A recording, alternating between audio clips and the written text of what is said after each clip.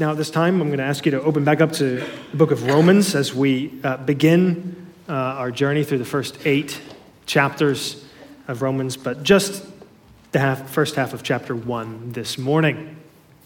If you could finish this sentence, how would you finish it? God is fill in the blank. How would you fill in that blank? God is blank. You fill it in. How would you complete that sentence? In a room this big with this many people with different experiences, I'm sure there'd be a wide range of words that fit that blank. God is love. God is a refuge. But there's some that would probably be more neutral. God is distant. God is mysterious. And there'd be some, I'm sure, that are quite negative. Maybe you think God is silent. Just out of curiosity, I wanted to see how Google would finish that sentence. You know how you can auto-complete your search? And I said, God is, and just to see what would come up. And you can be sure that there were a wide range of words that came into the blank. Some were correct. For example, God is for us, which I'm glad to see Google had that come into the autocomplete. God is for us. Some were incorrect. God is a woman came up. Probably doesn't surprise you, but it's incorrect. And then some were just confusing. God is a dancer. I'm led to believe that's a song that's on the radio. I wouldn't know, but that's what Google tells me. Now, if we were to ask Paul, the Apostle Paul, how would you finish that sentence? God is, fill in the blank for us, Apostle, what would he say? Now, believe it or not, the book of Romans, for all of its length and depth and complexity and confusing passages, most of it is pushing us towards one word in the blank there. One. Most of it is pushing us to complete that sentence with one idea. Romans is massive. Romans is like 7,000 words long. If I were to just read it straight through, it would take an hour to read. And you know, you've tried to read Romans. It's confusing. It's hard.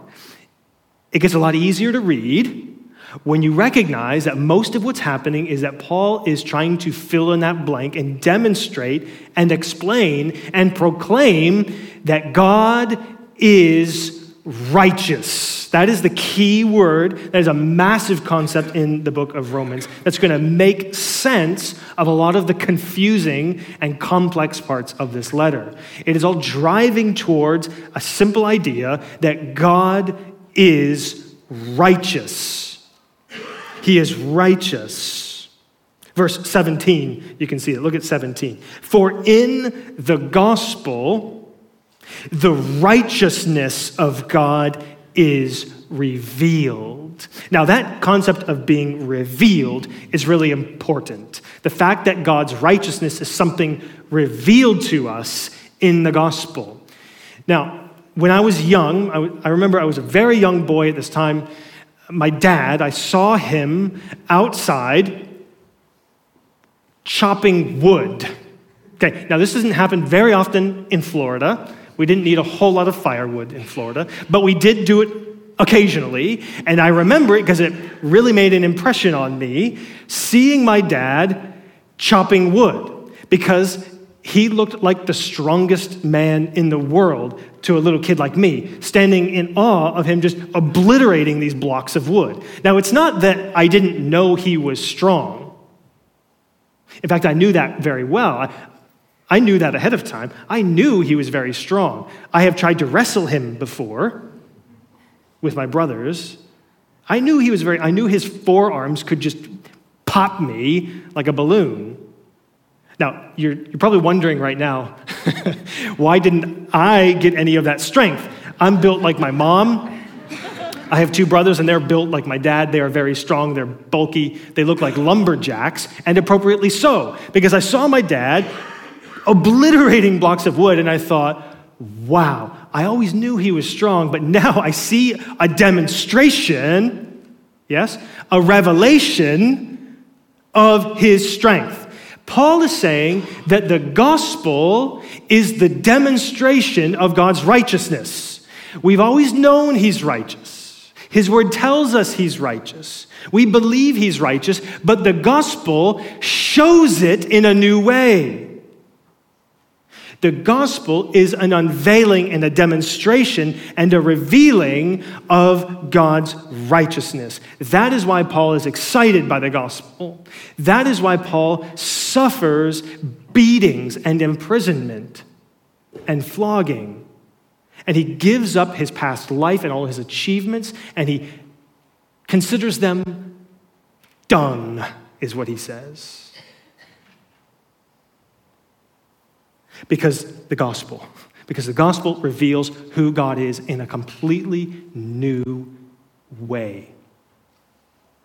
And so, in other words, what we're going to see repeated and explained and demonstrated and defended and proclaimed in this letter of Romans is God's righteousness. Now, what does it mean? Because I'm sure you're wondering, what does it mean that he's righteous? What does the righteousness of God mean? Now, unfortunately, it's not an easy concept. How do you define righteousness? There's not one quick definition. It's a complex thing. It's like, what does it mean that God is holy? You can't just give a quick definition to that. It's a complex idea. It's a big idea, and so is the righteousness of God. It's a big idea. And so I'm going to explain two aspects of what the righteousness of God is. Two aspects that will come out again and again through the chapters in Romans, but they are both here, and they're both very important. They're both related, but they both express what Paul means by the righteousness of God. The first aspect is that the righteousness of God refers to God's character of being upright, righteous, and reliable. It means that God is trustworthy.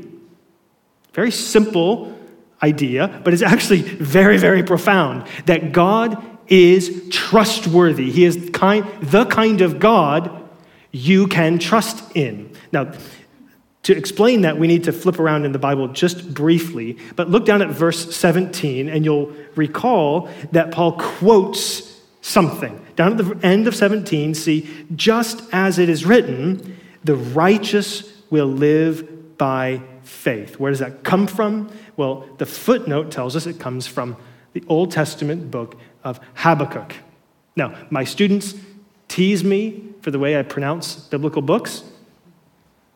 So please spare me your ridicule if that didn't come out the way you expected it to come out. But I'm going to stick with Habakkuk, and we're going to flip there and look at Habakkuk just for a moment. Now, just to help you, it's between Nahum and Zephaniah. I'm just kidding. It's on page 940. I know you'll never find it. It's worth going there to look at what I'm about to say, because this is really important. And I think you'll appreciate actually looking at it, because the book of Habakkuk begins with a sentence that you probably didn't think you're allowed to say. Look at verse 2. This is page 940, Habakkuk chapter 1. Beginning in verse 2, the prophet says, "How long, Lord, must I call for help, but you do not listen? Or cry out to you, violence, but you do not save? Why do you make me look at injustice? Why do you tolerate wrongdoing?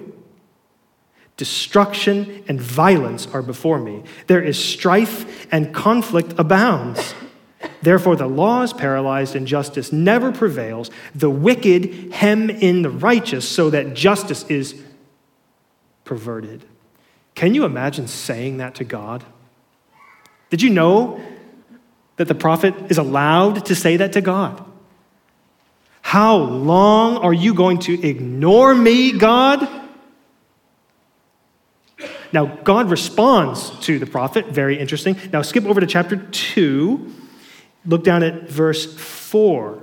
This is part of God's response to the prophet who's asking, God, where are you, and why don't you answer me? Over at chapter 2, beginning in verse 2. Then the Lord replied, write down the revelation and make it plain on tablets so that a herald may run with it. For the revelation awaits its appointed time. It speaks of the end and will not prove false. Though it linger, wait for it. It will certainly come and will not delay. See, the enemy is puffed up. His desires are not upright. And here's where Paul quotes, but the righteous person will live by his faithfulness. Okay, back to Romans now. The prophet Habakkuk was dealing with particular problems in his own experience. The righteous were suffering. The political leadership was corrupt. The Assyrian armies were knocking at the door. And the prophet says, where are you, God? I've been asking for your help. It's very, very interesting that Paul quotes from that book. And he quotes from God's response to Habakkuk's question. Because your question is probably not the same as Habakkuk. Your question is probably not, why are the Assyrians knocking at my door? But your problem is probably somewhat similar in that you have probably been asking God to answer you. And you have something going on. Perhaps many things going on in your own life that have to do with health or finances or loved ones or children. Some deep, deep problem that is causing you to lay awake at night and say, how long, O Lord, am I going to call for your help? And you do not listen. Maybe you've never actually expressed that out loud, but it's what you're thinking. It's what you're feeling down deep. Now, that is really significant because the reason why Paul quotes from Habakkuk is because he believes that the gospel is the demonstration of God's answer to that question. Look at what he says. For in the gospel, the righteousness of God is revealed.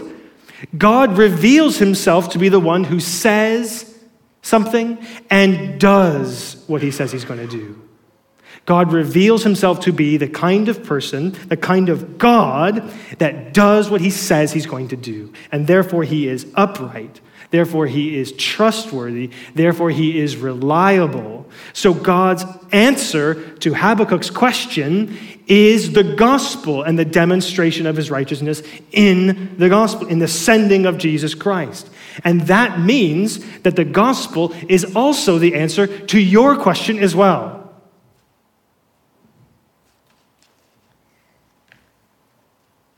The gospel is the answer to the question you're asking as well. How long?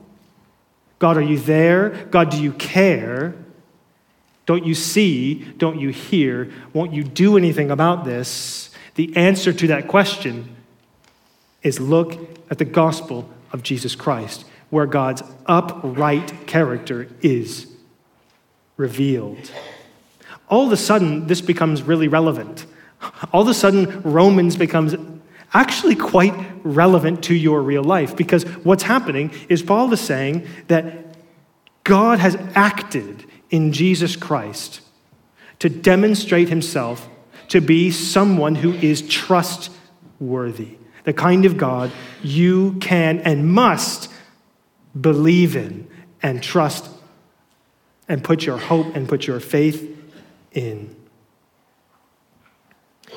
What is it for you? What is it in your life and in your heart that's making you ask, how long, O Lord? Whatever it is, God's answer has been given. The day of his answer is here. The day of his response is here, and it's in the gift of the gospel. So the plain implication for us this morning is that for all of us who are searching for proof that God is reliable, that God is someone worth trusting, look no further than the gospel. Look no further than the gift of his Son, Jesus Christ. God's action in Jesus, his action in sending Christ, is a plain demonstration that he is someone who can be trusted.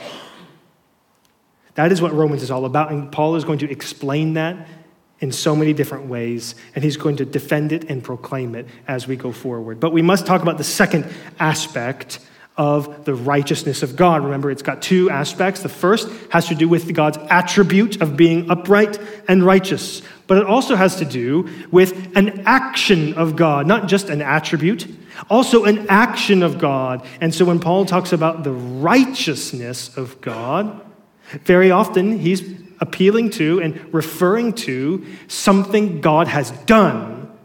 And what has he done? He has given a gift of righteousness. And you can see that in verse 17. For in the gospel, the righteousness of God is revealed, a righteousness that is by faith. That means it's grasped by faith. It is given and received by faith, by the one who believes. Not just for the Jew, he says, but also for the Gentile. This is going to be explained very clearly in chapter 4, where we hear about Abraham. Abraham is declared righteous by God on the basis of his faith. There is a young man I know. I knew him well when we were young, and we lost touch over the years.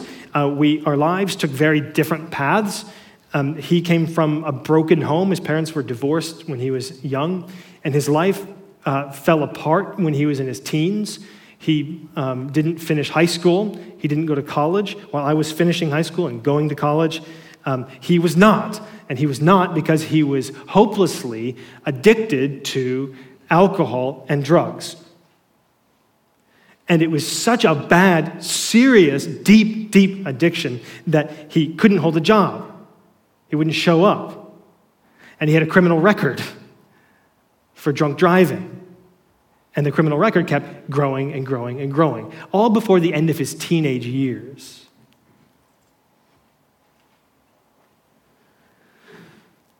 What does the letter of Romans have to say to him? See, like most of the time, the book of Romans and so many biblical books seem aloof from the real world. They seem to be the stuff of debate for theologians in an ivory tower somewhere, but it never actually touches the lives of real people. What does the book of Romans say to somebody like that?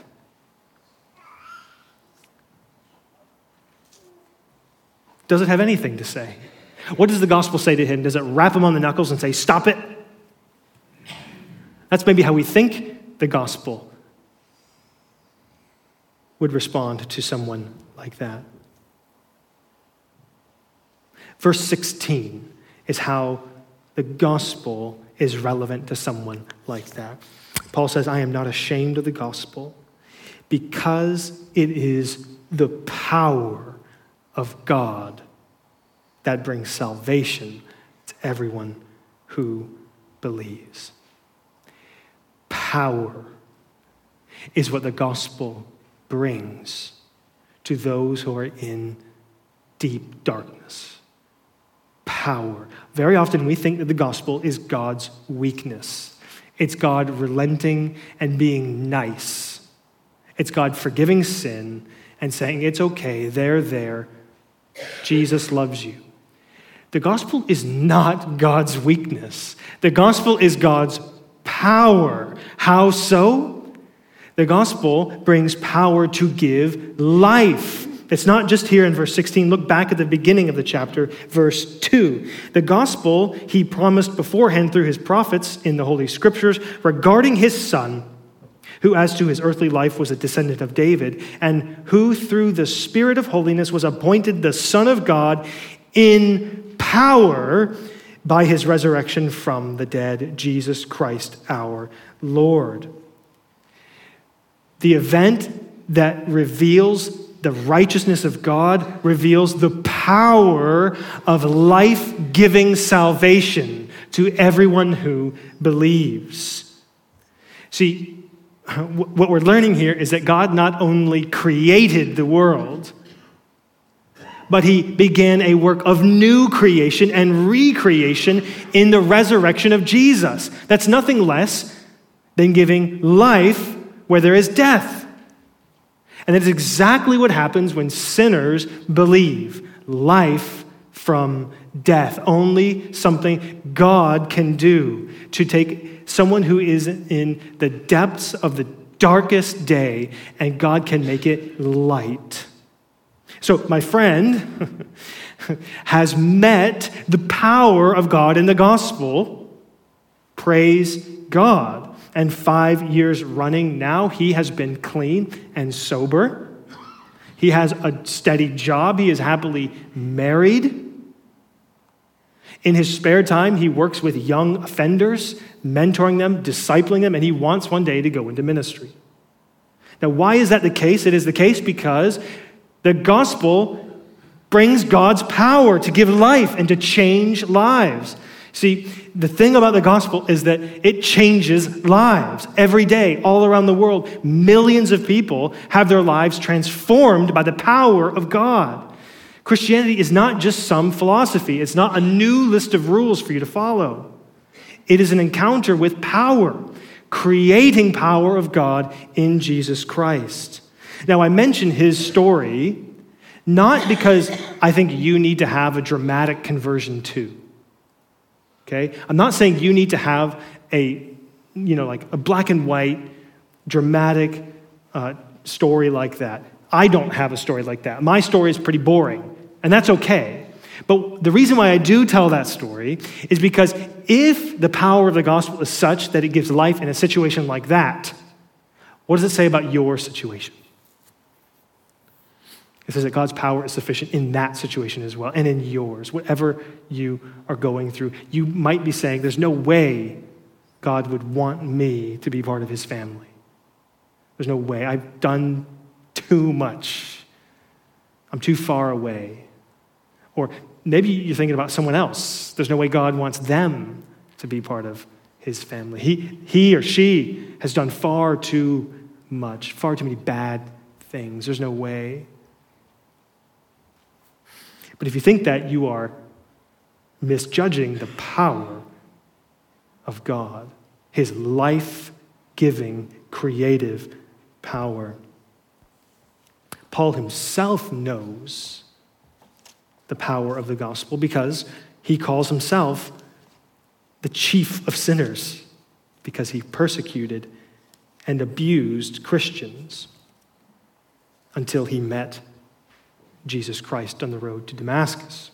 And so if I was the Apostle Paul and I had been saved from a life like that, I probably wouldn't be as bold as Paul was in his proclamation of the gospel. I would probably sit back in a corner, maybe in the back of the church, and try not to be a nuisance to anybody because I'm so ashamed of my past. And yet Paul is the loudest supporter and the loudest proclaimer of the gospel because he had experienced it in his own life. So you and I must never be ashamed of the gospel. Like in your workplace and in your neighborhood and among your acquaintances, among your wider family, among your friends, you must not be ashamed of the gospel. We are tempted to be because the world tells us it's something shameful. It's something private. You can be a Christian, that's fine. Just don't tell me about it. Keep it in your personal space and don't bother me with it. That's what the world says. But why would I do that if it's the one thing that has the power to change lives? Why would I do that? Why would I be ashamed if it's the one thing in this world that has power? God's power to change life.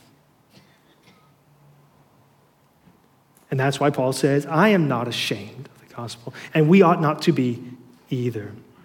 It's something to be proud of. Finally, closing thought. We must learn to see what's happening in our lives with new eyes. We must learn, each one of us must learn how to interpret our lives and the experiences of our lives in new light, in the light of the gospel. And that means that whatever you are going through now, whatever you're experiencing, the suffering, the darkness, the difficulties, the stresses and trials that you experience in your life, do not vanish in the gospel. They take on new meaning in the gospel. We see them differently now because God has proven to us that he has not given up on this world. He has proven to us in this demonstration of his righteousness that he has absolutely not given up on this world. He is not done with it. In fact, he has begun a work of new creation. Begins in your heart and goes outward from there. And one day we will see it consummated and fulfilled. But we must see our present circumstances with new eyes, with eyes of faith, with eyes that trust, with eyes that believe, because God has already proven himself to be righteous, trustworthy, and completely upright. That is the kind of God he is. And if that is the kind of God he is, what should my life look like in response? That's the question I want to leave you with, and I want to bounce around in your head for the next few weeks as we go through the book of Romans. Let's close here, and I'll say a word of prayer.